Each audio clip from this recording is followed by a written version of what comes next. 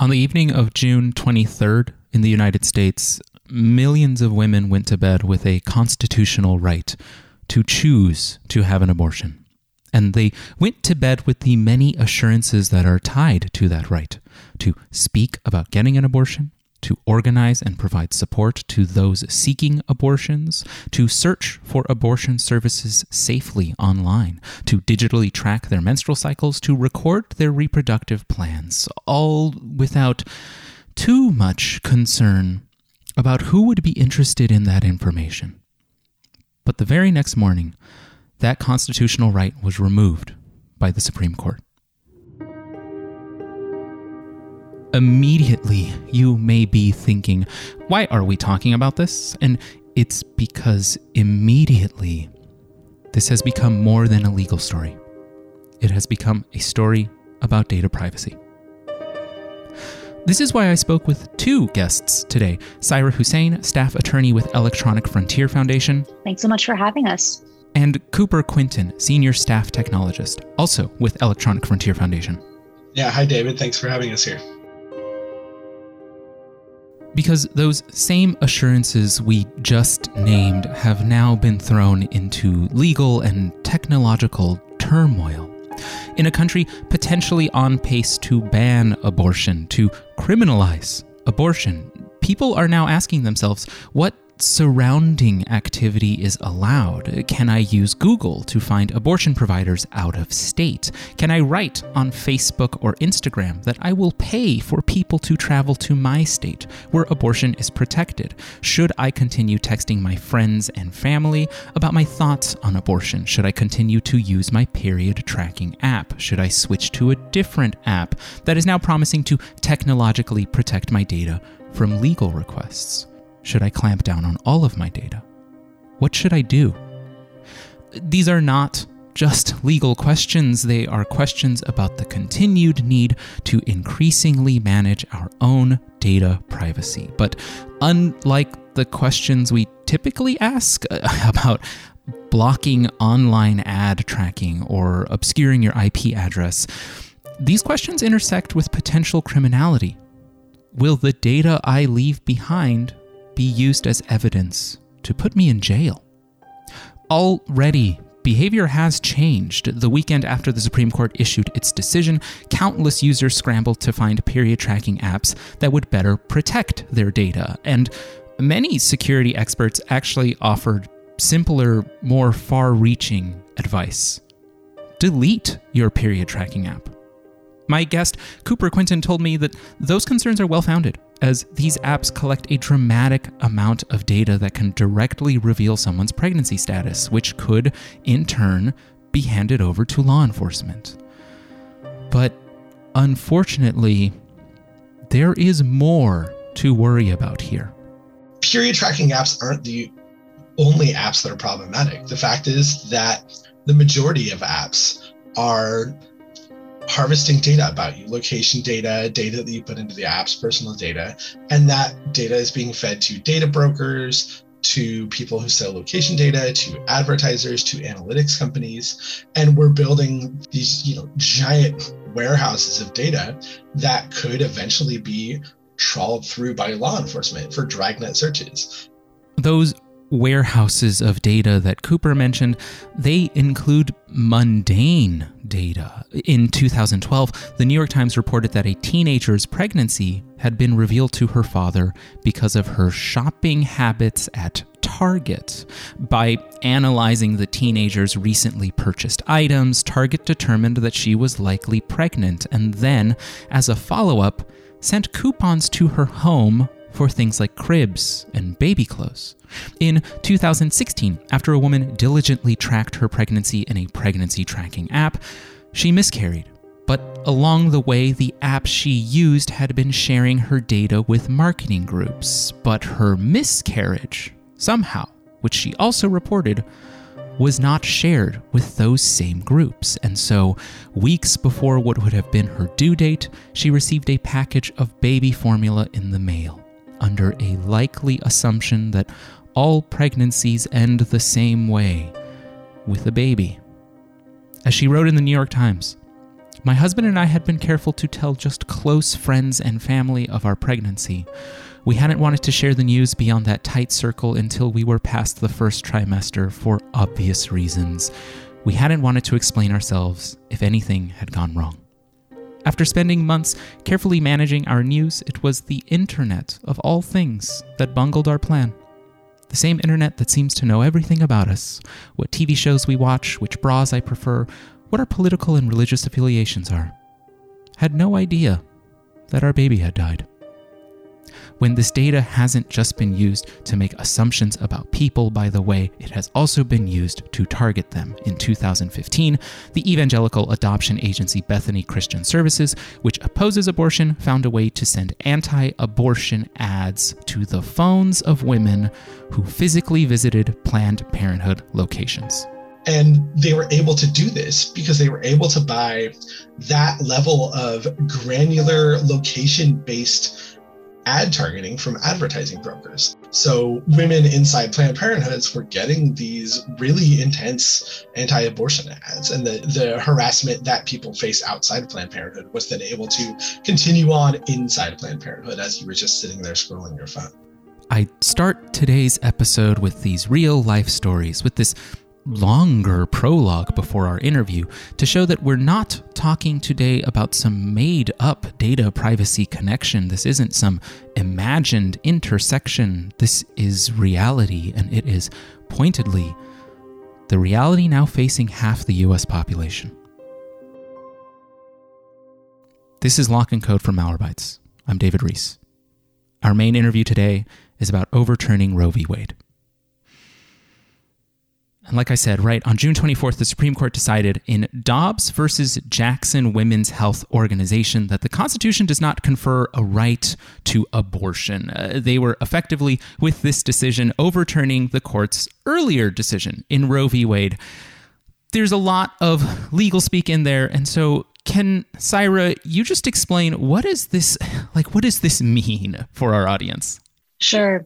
So I just want to preface this by saying that I am not a reproductive rights attorney. I focus on privacy and surveillance, and that's a huge piece of this puzzle that we know will exist. And there are amazing, amazing experts who are out there doing this work in this ever-changing landscape. I'll lay out a little bit about what Roe v. Wade said. In Roe, the Supreme Court held that the Due Process Clause of the 14th Amendment protects against state action the right to privacy. And the decision to choose to have an abortion falls within that right to privacy. It sort of set up this framework by which they were weighing this right to privacy, the right to the ability to choose to have an abortion, against the potential for life, the legitimate interest in protecting life. And they set up this framework that essentially said that, these decisions, depending on the trimester, can be left to the person who is pregnant, can be left to the person who's pregnant as they consult with their medical professionals, or at some phase, there may be a point at which state legislatures can step in and regulate as the pregnancy goes on further. So it sort of set up this framework under the 14th Amendment.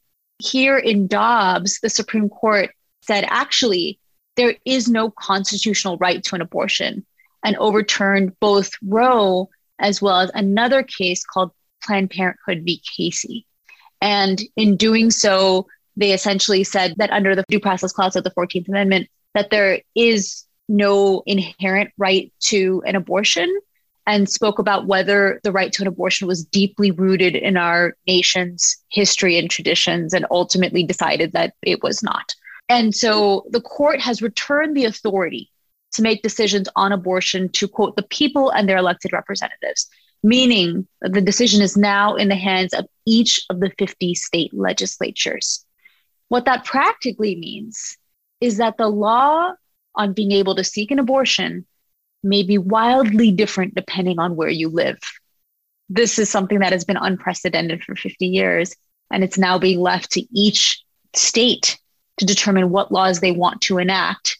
And it can look wildly different whether you're in Indiana or in Illinois. And we're going to see this play out over the next several years. What you were mentioning there, right, already, about these individual state laws and them being wildly different from state to state, from border to border. Let's better understand what's going on there, I think there's kind of two questions here. One is that there's states that have already enacted laws, and there are states that are wanting to. They've signaled that they want to do it. But the questions I have is, we've heard about state trigger laws. What are these? What are state trigger laws? And can we learn a bit about some of those more restrictive trigger laws? Sure. So state trigger laws, certain states that have been basically trying to overturn Roe for, the longest time, or hoping that the Supreme Court would overturn Roe, started to sort of set up the foundation to make it easy for them to enact laws basically right after the passage or the overruling of Roe that would further restrict abortion. So essentially what they said is that in the event that Roe is overturned, we're going to have a 6-week ban on abortion or a 15-week ban on abortion. It was mostly around when the cutoff point would be. So for some of these states, as soon as the Dobbs decision came out, their laws were automatically enacted in their state, or the laws were enacted with a delay. So some of them said within 30 days of the Supreme Court overruling Roe is when these will be enacted. What we've seen is that in some states, this has already led to legal action, where people go in with emergency petitions, essentially saying that the law is unconstitutional, and then judges have started to take up these decisions. So we've seen in a few different states where judges have said, actually, this law, we're going to halt this law because we believe that it is not constitutional. And so it is messy. I think that is, quite frankly, the underlying legal opinion that we have here, that this is a messy, messy process. So that's exactly what's happening with these state trigger laws. And I think you'll be able to see more of them play out and sort of what it looks like on the ground as they either begin to go into effect or they're blocked from going into effect. Do we have any numbers on like how many states are enacting these trigger laws, or how many are on the, on the calendar for being enacted within 30 days? Yeah, I'm not 100% sure about that. What I do know is that it's about half of the states that are passing some sort of law that will either be a trigger law or perhaps subsequent legislation that is trying to further restrict abortion. We have in Texas SB 8, which actually allows private parties to sue individuals who are helping what they call aiding and abetting abortion, basically trying to assist somebody in procuring an abortion, perhaps driving them to an abortion clinic. And there are civil penalties associated with that law. We've heard of it infamously as the bounty hunter law. So we know that there's sort of this ever-changing legal landscape where you're going to see trigger laws being pushed, potentially going into effect, potentially blocked. And then you're also going to see a smattering of other types of legislation. And, quite frankly, states are looking to see what each other do in order to see, what is out there, what is possible. And then you'll start to see copycat legislation take place in some of the other states that want to think about ways of criminalizing abortion or people who help provide abortions. This all sounds, like you said, like it sounds messy at the very least, right? Is there like an analog for this ever happening in our history? Because I'm trying to think of things where it's like, oh yeah, states have their own laws for things. And on this show, we've talked about data breach notification laws, the most mundane thing I could compare this to. And states have their own, and there's 50 out there for each individual state. And they kind of line up and sometimes they kind of don't. And it's like, oh, you have X many days if there's a data breach that affects, Y number of clients. But this is a much bigger deal, it feels like. And I'm just kind of wondering, it is a big question here, but with states doing their own things and with some laws being held up by judges because they're finding them, at first that they're unconstitutional, is this sustainable? I think that's a very good question. I don't think I'm equipped to answer that question. And I believe that this is what legal experts and reproductive rights experts have been warning about for years, that our system is not equipped to handle issues like this. Even with Roe v. Wade in effect, it still allowed so much room for different states to make different laws on exactly when the state legislature would be able to step in, what pregnant people could do in terms of seeking an abortion, what types of services could be provided. This has been the subject of litigation for the last 50 years, even though Roe established that there was a constitutional right to choose to have an abortion. And so now all of that has been undone. And the entire question of whether somebody can seek an abortion or somebody can help provide abortion services has been left entirely to the states. So it's essentially legal chaos. There are many, many people much smarter and more knowledgeable than I on this subject who have pontificated about some of the issues that are going to come up. But I think even they can only see a limited amount of what's going to happen. And I think that this can very quickly spiral out of control in terms of the types of issues that come up. You know, we focus on data privacy here at EFF and protecting people's digital rights. And even just our corner of work that pertains to, you know, abortion access and allowing this right to privacy, it encompasses so many different things in the type of work that we do. So I imagine that this is going to touch on all kinds of areas of the law, and these questions aren't going to be easily answered. With that, right, like understanding, I think you put it so well, right? It's essentially legal chaos. I think a lot of that chaos is leading to a lot of questions about, you know, who can be arrested for what behavior. And it's like hard to understand because it seems like we don't know. But I still wanted to ask, you know, under these new state laws that are cropping up, that are coming into effect, do we have an understanding of like who can be arrested and for what behavior specifically? And you know, a smattering of things I'm thinking about, is it, you know, researching an abortion? Is it providing information that could guide someone towards an abortion clinic? Is it like speaking online and saying, I will help you? Like, do we have any compass that will help us understand, yes, that can get you in trouble, no, that cannot? You know, I feel like I keep coming back to this answer, but so much of this remains unknown. And undoubtedly, there will be legal battles over the next several years on these very issues. Some of the issues that are now coming up in this post-Roe world are things like whether a state has the ability to extend its reach beyond its jurisdiction, namely whether they're able to criminalize a resident that travels to a different state in order to seek an abortion. That's something that, you know, states have started to explore. That's something that has recently started to pop up in recent media articles. Another question is whether one state must abide by a warrant or subpoena for information related to abortion services that's issued by another state where, you know, the second state recognizes it as a crime and the first state doesn't.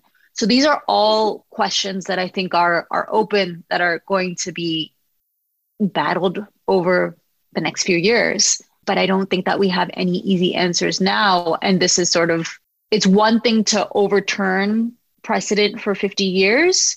That's been in effect for 50 years. And now we're going to see a lot of these fights take place. And I don't think anybody has the answers and can give you an answer on these questions at this moment. Being as difficult as it is to predict the future, understandably, right? We don't know. We've never been here. I wanted to understand, though, is there anything in the past that we can use to understand, right? Not necessarily, you know, what behavior will get someone arrested, but whether there's like an appetite for that. Do we know of any states in particular where, you know, they have taken action against individuals seeking abortions? Or we've also heard horror stories of people being investigated for a miscarriage, which at a certain stage in pregnancy is like impossible to differentiate between an abortion. And I want to know, do we have any prologue here where we can say, that state has shown, again, like an appetite for prosecution? So I can't speak to states themselves that have an appetite, but I can share some things that we've seen in the past that may help us determine and figure out what's going to happen in the near future. So we know that there is some appetite for criminal prosecution. Prior to the Dobbs decision, this often took place against people who were pregnant and maybe didn't conform to the norms of what society believes is acceptable behavior for pregnant people. So for example, there have been cases where individuals have had miscarriages or stillbirths, and there was evidence that they were involved in some sort of drug use, and they were prosecuted as a result of that. There's a wonderful organization called the National Advocates for Pregnant Women, and they have compiled examples of what these criminal cases have looked like previously. We don't know what the landscape will look like in this post-Roe world, but as a privacy attorney, I'm deeply concerned about the surveillance tools that law enforcement will use to investigate alleged abortions. Prior to this decision, in these cases that I mentioned where people were prosecuted for self-managing abortions or for having miscarriages or stillbirths, it was most often an informant, a hospital worker, a family member, friends, an intimate partner that provided that information to police. So, it wasn't necessarily technologically based. This was more like the traditional, I tell my friend, hey, I'm going through this issue, and that friend decides to tell law enforcement about it. We also know that law enforcement have used surveillance tools secondarily, but more of the ones that we would expect, more like examining Google search history or text messages to uncover evidence of abortion after they've already been basically tipped off by somebody else. So that's the most traditional thing that we've seen. And we at EFF are obviously concerned about these issues, as well as what may be on the horizon when it comes to the infrastructure that currently exists that didn't exist in the pre-Roe world in terms of the amount of surveillance technology that exists and what that could potentially mean for now in this post-Roe world when we're talking about the tools that people who want to investigate and prosecute abortions have. There's no better segue than that, right? Talking about things like Google searches, talking about new surveillance tools that are available that were not available previously. And so let's take that moment to focus on technology, because right after the decision came out, there was a lot of speak online, kind of immediately, about delete your period tracking app. And things about if you're attending a protest this weekend or the weekends after, buy a burner phone, things like that. A disposable phone that isn't your primary phone. And particularly on something like deleting your period tracking app, I saw that over and over and over and over again. And I'm not saying that it is bad advice. I'm not here to question the advice itself, but it did seem to me like it was an oversimplification, like it was one thing. And you said already, Saira, we're looking at things like Google searches. And so I wanted to, again, steer the conversation towards technology and ask you, Cooper, away from just deleting a period tracking app, what are we working with here? What other forms of data can reveal that someone is seeking an abortion or had an abortion? I'm trying to broaden it out and understand what's at stake here. What is the data that could reveal these things? Yeah, the advice to delete your period tracking app or use a burner phone, I think just completely misses the mark. It's somehow both an oversimplification and an overcomplication, and just fails to completely fails to understand the threats that people seeking abortions are actually facing. If you talk to the people on the front lines of the abortion fight, they'll tell you that the way that people are being prosecuted right now is first and foremost through informants, friends, family, spouses, medical professionals who disagree with their decision, deciding to notify law enforcement. And then we see secondary evidence come into play. Again, as Saira said, things like Google search history, social media posts, text messages on social media, emails, things like that. Those pieces of information are what's being used to build a case and convict somebody, typically after they've already been informed on. So deleting period tracking apps or telling somebody to use a burner really isn't going to help here. Also, the burner advice specifically, I just want to address. It's really an absurd piece of advice that is given very flippantly by security professionals sometimes. And I'm absolutely fed up with it. It's actually really difficult to set up a proper burner phone and maintain the operational security around it that you need. I think that people just need to stop giving this advice. Most of the time, for most people's threat models, I think that putting your phone in airplane mode, if you're going to a protest, is probably good enough. Making sure that you've turned off biometrics if you're going to be in a high-risk situation where you think you're likely to be arrested, that's probably good enough. You don't need to go buy a burner phone. And insisting that people should buy a burner phone when they're going to be seeking out an abortion is just ludicrous. That's not a realistic thing to ask people to do. I'm glad you called it both an oversimplification, but also an overcomplication. The smattering of advice just the volume of it. It follows the same line of thinking that I think we've had for a really long time in the US in particular, that like we have to manage more and more and more things, and we have to do more and more and more and more. And we're just becoming managers of personal data for like things that we don't see happening. And it's hard to do that. Like it's asking, I think, a lot of people in difficult situations, and people not even in difficult situations, folks who are not seeking an abortion. I think it's doing too much, like it's asking too much. But I wanted to go back to something you were saying, like we see a lot of this, one, it's coming from informants, and two, it's like the unsexy stuff. It's like Google searches. It's like, it's Google search history. It's emails, it's social media posts. With that, are we telling folks who are seeking an abortion that they should stop using Google, that they should stop posting things on Facebook or TikTok? What should folks do? Yeah, it's a great question. I think I want to address two things. One is that you were kind of getting at is the idea where we're putting this on individuals to maintain their own perfect OPSEC and perfect information security. And it's ridiculous. Like we've built this, the difference between now and the last time that abortion was illegal in the United States, over 50 years ago, was that there wasn't this giant surveillance panopticon that we've since built. And to put the blame on individuals saying like, well, you need to have better OPSEC, is missing the point. We've built this giant surveillance panopticon. That is the actual harm here.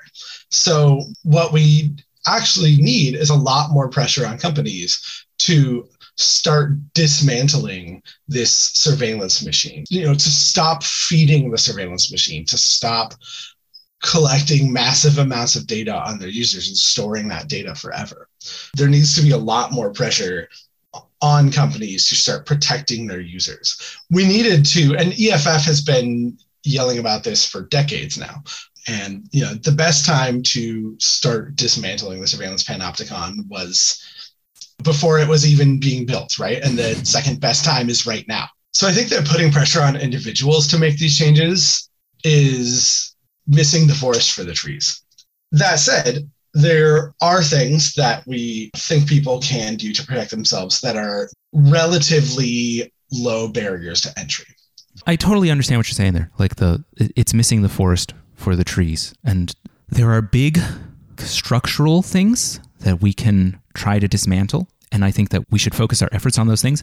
But in the time being, like you were saying, there are things that are sort of reasonable things to do for individuals who are in this situation, things that are not blame focused, things that are not buy a burner phone. And so you were mentioning those things. What are those things? First and foremost, I recommend that people check out our surveillance self-defense guides, which can be found at ssd.eff.org. And we have guides up for people seeking abortions, people going to protests. We have guides on operational security or OPSEC and much, much more. I also recommend that people check out the Digital Defense Fund at digitaldefensefund.org. They're a group that's on the front line of digital security in the abortion access space, and they have some really fantastic guides up as well.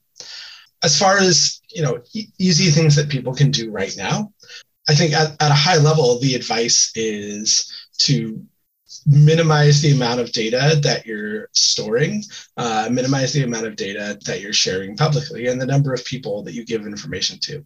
So this is things like don't talk to police without your lawyer present. Don't consent to a search of your phone if police ask you to take a look at your phone. If you can, use disappearing messages. Use something like Signal with disappearing messages to talk about anything related to your abortion or healthcare.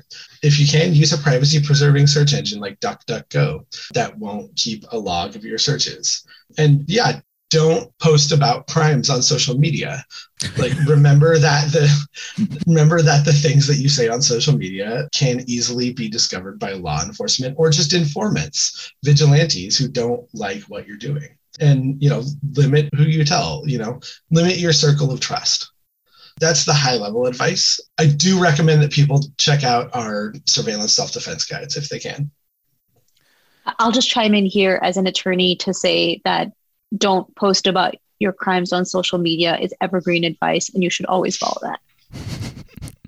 I laugh because, to me, I'm like, Why would you do that, right? But I'm missing something here. I'm forgetting even the thing that I was saying earlier in the show, which is that, again, activity that was not criminal one evening could be criminal the morning after. And so these things were not crimes before. They were not. And we can conjure up this image of like, oh, don't post about your crimes online. Things like, don't post about how you're planning to rob a bank or something like that. But it's not that. It's like, don't say the things that used to be okay. And that's difficult. That's really hard, I think, for folks to understand and to grasp. And like you said, it's also quite poignant. Like you were saying, Cooper, you have to limit your circle of trust. That is difficult. That is a hard thing to do. That's a hard thing to grapple with and reconcile. I also wanted to talk about, we don't have to go too in the weeds, I think, but I wanted to address like a couple of tools that I've also seen online. And I don't know if there's any truth to them. I don't know if they're, if it's warranted. And so I'm thinking of things where I see people being like, use a VPN or use Tor or use XYZ. And it feels like sometimes we get into these situations where people are like, I'm going to throw a bunch of tools into the conversation. And I just wanted to get your understanding of that, Cooper. Like all of these tools being used, is there a left or right? Is there like do I know what to use, what to not use? And how do I discern, I guess, good advice from like advice that doesn't actually apply to me? Yeah, that's a great question. And it's a hard one to answer. I'll start by saying that I think that as technologists and security people, we like to try to apply technology solutions to social problems, and that's almost never the answer. A new app is almost never the answer to a new social problem. In this case, the social problem being something that has been completely legal for the past 50 years is now suddenly criminalized in at least half the US states. I think that if you're giving security or technology advice right now and you haven't talked to or listened to people that are actually on the front lines of this battle, I think you need to step back and stop giving that advice and start listening to the people that are actually in this fight, the people that are actually helping people get abortions, the people that are actually seeking abortions, and figure out what the threat models actually are. A VPN is a very useful tool for a very specific set of circumstances, and it's not going to stop somebody from informing on you. A VPN isn't going to stop law enforcement from unlocking your phone and scrolling through your messages to find text messages that you were sending about going to get an abortion. So as far as tools that are useful, there may be some tools that are useful in some circumstances, but I think that the more useful advice is around limiting the amount of information that you're putting out there. And the more useful advice is around operational security. What's not useful advice is saying, just go get some operational security, which is another kind of flippant comment that I see a lot. Yeah.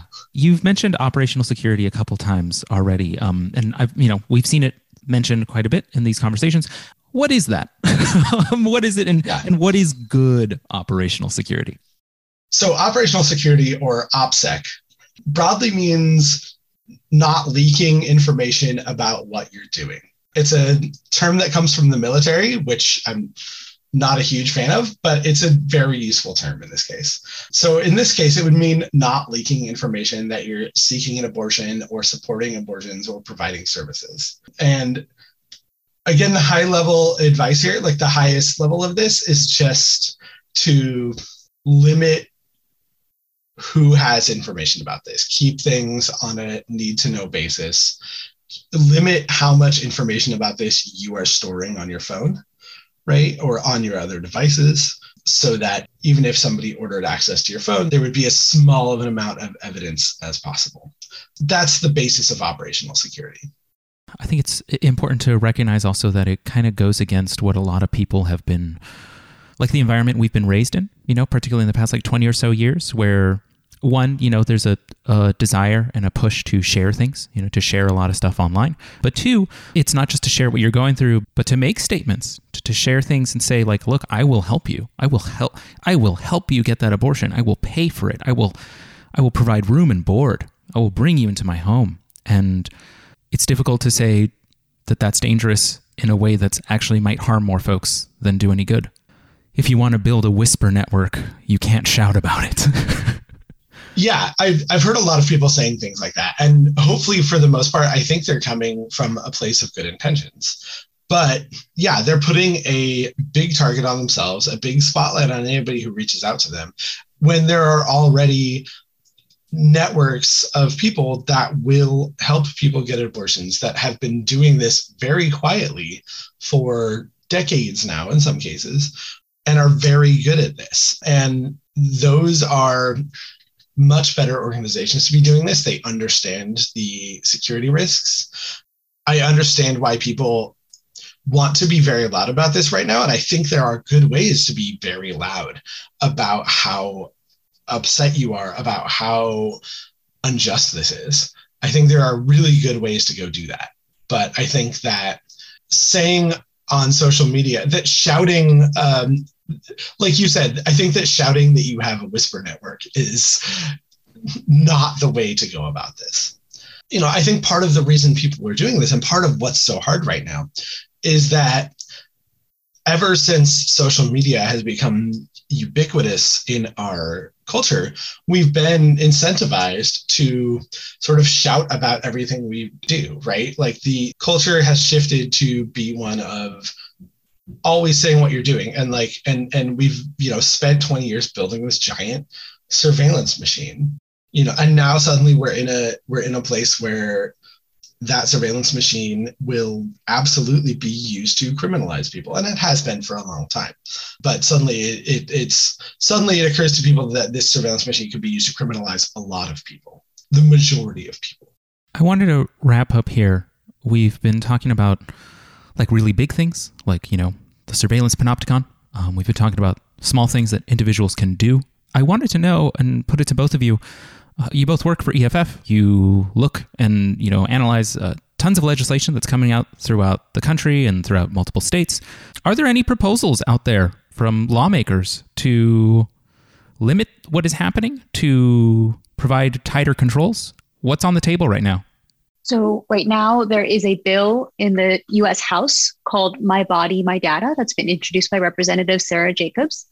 And that legislation restricts companies from collecting, using, retaining, or disclosing reproductive health information that isn't essential to providing the service that someone asks them for.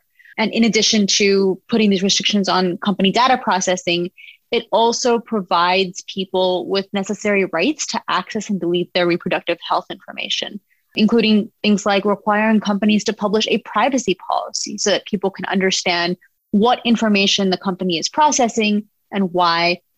And it also allows the Federal Trade Commission, the FTC, some authority to hold accountable companies that break their public promises.